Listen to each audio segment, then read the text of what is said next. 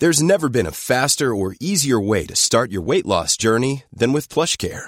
PlushCare accepts most insurance plans and gives you online access to board-certified physicians who can prescribe FDA-approved weight loss medications like Wegovy and Zepbound for those who qualify. Take charge of your health and speak with a board-certified physician about a weight loss plan that's right for you. Get started today at plushcare.com/weight loss. That's plushcare.com/weight loss. plushcare.com/weight loss.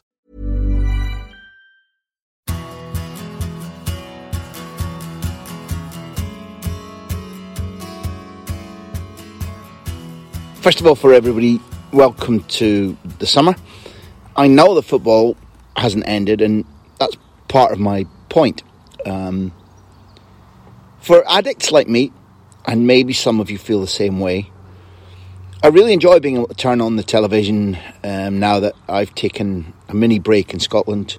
Turn on the TV instead of being at games and watch the Nations League, because although it's good to be deprived of something that you like and crave so that you can refresh yourself in life in general, I'm not quite ready to kiss goodbye to good football on the television, let alone not being able to wait already. I'm that much of a mug. Not being able to wait to be back at stadia and to be interviewing players. It takes me about 6 or 7 days away from the hullabaloo, the hurly-burly, in order to want it again, to need it again. So I feel a hypocrite, because it's my absolute contention that not only are we potentially doing damage to football as a sport, as a product, because it is also a product. It's not my primary view of the game that we love. To me, it's a contest, it's a sport, it's a game, it's a love affair. But in order to sustain it financially, it needs to be marketed as a product. There's no question about that. We're doing damage to the perception of football, but above all, the way that we treat our footballers in general, and some of the staff around clubs and international sides, by asking them to constantly be at their best, to be constantly fit, to be constantly under stress, to be constantly travelling, to constantly be reaching for freshness of mind, freshness of inspiration, freshness of creativity. And we've begun to see that, I think, at the end of this season, not only where the last couple of years have been disturbed and disturbing and long and emotionally and psychologically testing for everybody.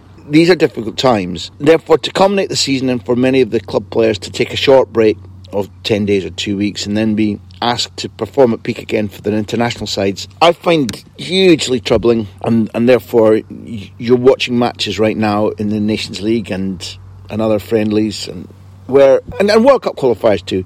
I certainly thought it was a factor when Scotland lost to a better team, Ukraine, at Hampden. Some of the Scotland players were clearly as much psychologically or physiologically knackered as they were just physically tired. But across the Nations League, we've seen strange decisions by coaches, apparently strange decisions by coaches who need to rest their key players, their A players, in the full knowledge that we're asking too much of them at the end of long seasons, particularly for the elite footballers and elite clubs who played right to the dying breath of every competition. And coaches have in mind that after a very short summer break, these players will be back in pre-season, helter-skeltering to leagues and cups and Champions Leagues and Europa Leagues, and then there'll be the World Cup. So the national team coaches are watching their players in training and in matches right now, struggling to find peak. And I think that in general, while I consume it, and while I'm delighted, while I'm on my mini break, to be able to turn on the television at night, that's what makes me feel a hypocrite, because I'm fulfilling exactly the profile of those for whom the TV companies and the international bodies that schedule football at this time in June are pandering to. That's me. I can't have it both ways, and it's a disturbing dichotomy, if you don't mind the double D. I say all this because it was international football and the Nations League which nudged me to write this column for ESPN FC. It was September 2020 when Ansu Fati, aged 17 years and 311 days, curled a sensational right-footed shot past Ukraine's Andrei Piatov to become the youngest ever goalscorer for Spain's national team. That was a record which had stood proudly untouched for 95 years. since Real Union's Juan Eraskin, a few days off his 19th birthday, hit the net in a 3-0 friendly win over Switzerland in 1925. I'd say it's normally a good indicator of any record's significance if it has stood for a long time. So Ansu, also Barcelona's youngest scorer, 16 years and 304 days in La Liga, plus the most youthful ever to hit the net in the Champions League, 17 years and 40 days. Ansu is pretty special. Yet his newly established record for Spain lasted for just 637 days, until his Barca teammate Pablo Martín Páez Gavira, who you'll know as Gavi, aged 17 years and 304 days, snatched that record away from him with a lovely left-footed finish in Prague to equalise against Czech Republic last Sunday. It's the second time in a matter of months that this feisty, uber-talented kid has ripped up the national team record books. Last November, while starring in a 2-1 victory over European champions Italy at San Siro, Gavi, at 17 years and 62 days, broke an 85-year-old landmark for footballing precocity by playing for Spain 222 days younger than the previous record holder, Ángel Zubieta, in April 1936. But enough of the stats for the moment at least, because what's much more exciting about this young lad is his talent, energy, technique, and ferocious will to win. Precisely the standout abilities which, in combination, have made him the star player over Spain's last 180 competitive minutes, which were draws with Portugal and the Czechs, which left Spain in a precarious position in Nations League Group A2. In fact, Gavi played more minutes for La Roja across these two matches than anybody else except goalkeeper Unai Simon. He's 17, remember. If you didn't manage to watch Luis Enrique's injury-hit, tiring Spain side these last few days, I'm going to do you a wee favour. Find La Roja's goal against Portugal, but play it from the origins of the 25th minute move. It all starts with a loose ball about 20 metres outside the Spain penalty area. And Gavi the kid shouldn't get there first, but he leaves Portugal's Bruno Fernandes in a despairing heap on the ground. Then he strides about 50 metres, the ball tied to his foot, before slide ruling a pass to right winger Pablo Sarabia, who's able to provide the simplest assist for Alvaro Morata to score. All in all, it's a thing of beauty. Golden kid, silver service. It began thanks to desire and athleticism. It was developed with savvy and technical excellence, then dispatched to the correct destination with all the aplomb and assurance of somebody who's been dominating elite football for a decade, not ending his first full senior season, and somebody who'll still be a teenager when Euro 2024 in Germany comes to an end.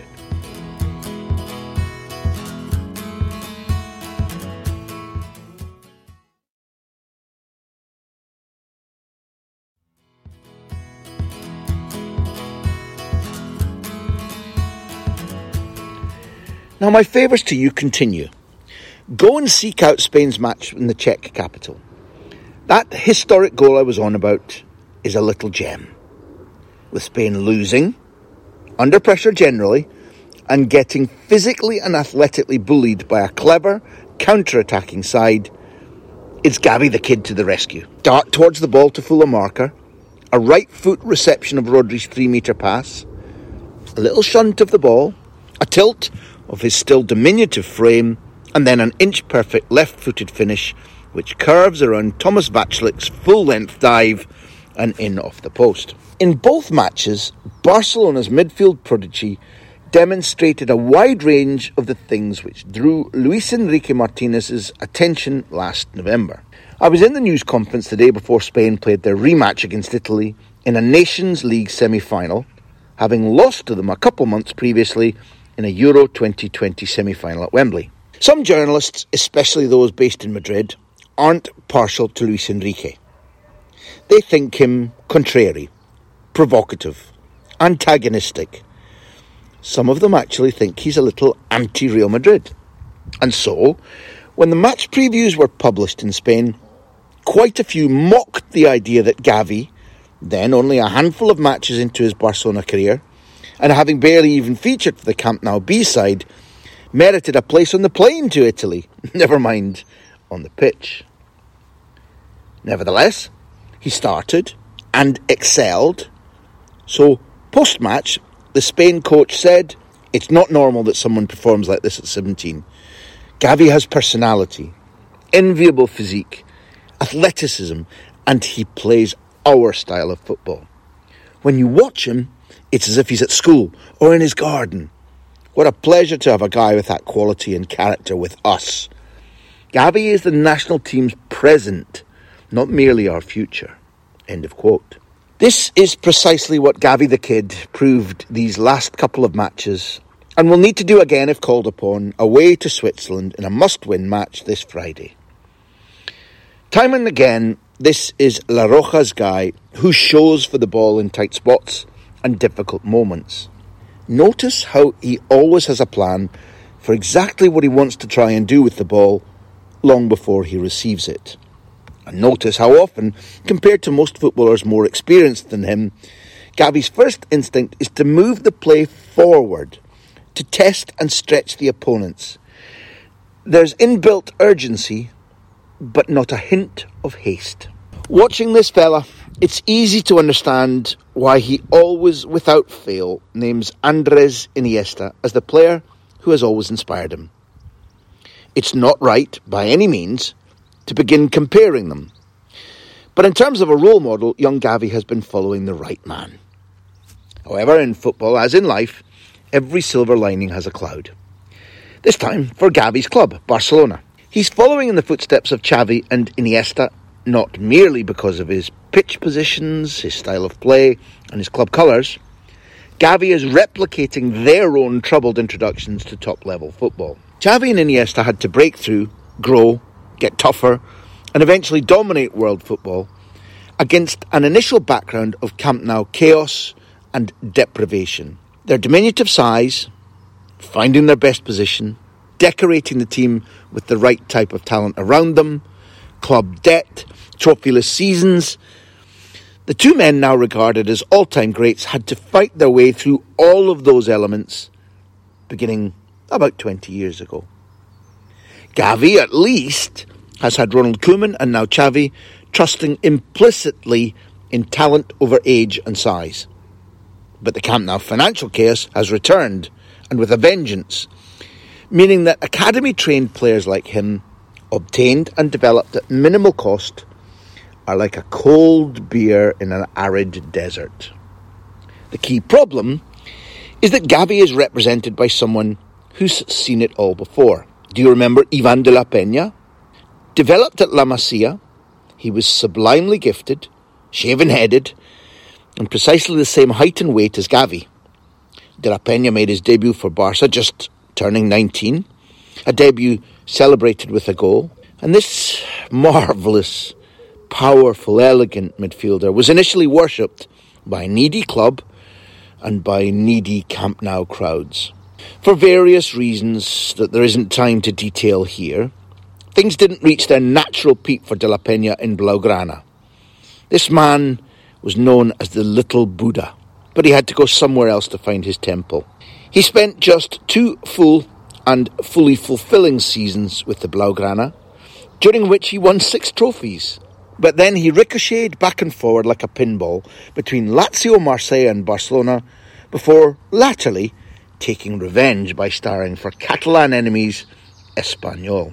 Today, the Little Buddha is wise enough to know several things. Firstly, that however huge the fanfare for his client Gavi is right now, there's no guarantee that it will automatically lead to 7 or 8 glorious Iniesta-style years at Barcelona. That's life. Secondly, he knows that there is a huge market for the kid right now. A handful of leading Champions League clubs would snap him up for the price of his €50 million release clause tomorrow, today even, if given the slightest encouragement by player or agent. Thirdly, De La Peña knows that Barcelona's current contract offer, which they'll attempt to push on Gavi and his entourage again this week, is lowball, based on the horrific financial position into which Barcelona have allowed themselves to plummet. Fourthly, the little Buddha will have in his head that while this hasn't by any means been what has driven Gavi during his last two excellent performances for Spain, it has already been a week which has sent the player's transfer value and contractual worth soaring up, up, up. The agent, an ex-Barcelona midfielder, used to watching presidents like Joan Laporta operate, will unquestionably be pointing Gavi to conclusions based on what's happening around him. For example, that while there will be reinforcements coming to Camp Nou this summer, they will nevertheless fall short of the extent of excellence and experience with which this squad needs to be infused. Barcelona simply cannot afford to rectify everything in one transfer market. Impossible. He'll also be telling Gavi that while this is a club which trusts and promotes youth, Pedri was played until his young frame said no mas and is still missing from the Spain squad so that he can recuperate. He'll be pointing out to Gavi that Ansu is with Spain at the moment but not playing because he's still recovering from several months out with a meniscus problem. Again, Gavi will be pointed to the fact that Nico Gonzalez, who broke through for Barcelona at the same time as the youngster, has been increasingly sidelined and may now need to go on loan to get more game time. As sweet as things are for Gavi right now, and life is sweet, he'll be warned, listen kid, it ain't always this way, and we need to fight our corner before deciding on the future. De La Peña, much to Joan Laporta's fury, will be telling the 17-year-old that they are in the power seat and that they won't be renewing on disadvantageous terms out of emotion or naivety, that time is on their side as other clubs hover, waiting to discover whether Barcelona finally accept the fact that they have to stump up or lose a generational talent brutally early. Think about it. What a bittersweet dilemma for Xavi, Barcelona's coach. Suddenly, he's in charge of a talent which can fortify his and the club's quest for trophies. A player whose position and skills Xavi is uniquely placed to guide and develop, and a kid who's both precocious and prodigious. Someone who can innately produce Xavi's own idea of how football should be played. But the more that Gavi stars for Spain's national team, the bigger the price his cash-strapped bosses at Camp Nou will be required to fork out in order to keep him. An unpleasant truth they'd better recognise and address immediately. Enjoy your football, everyone.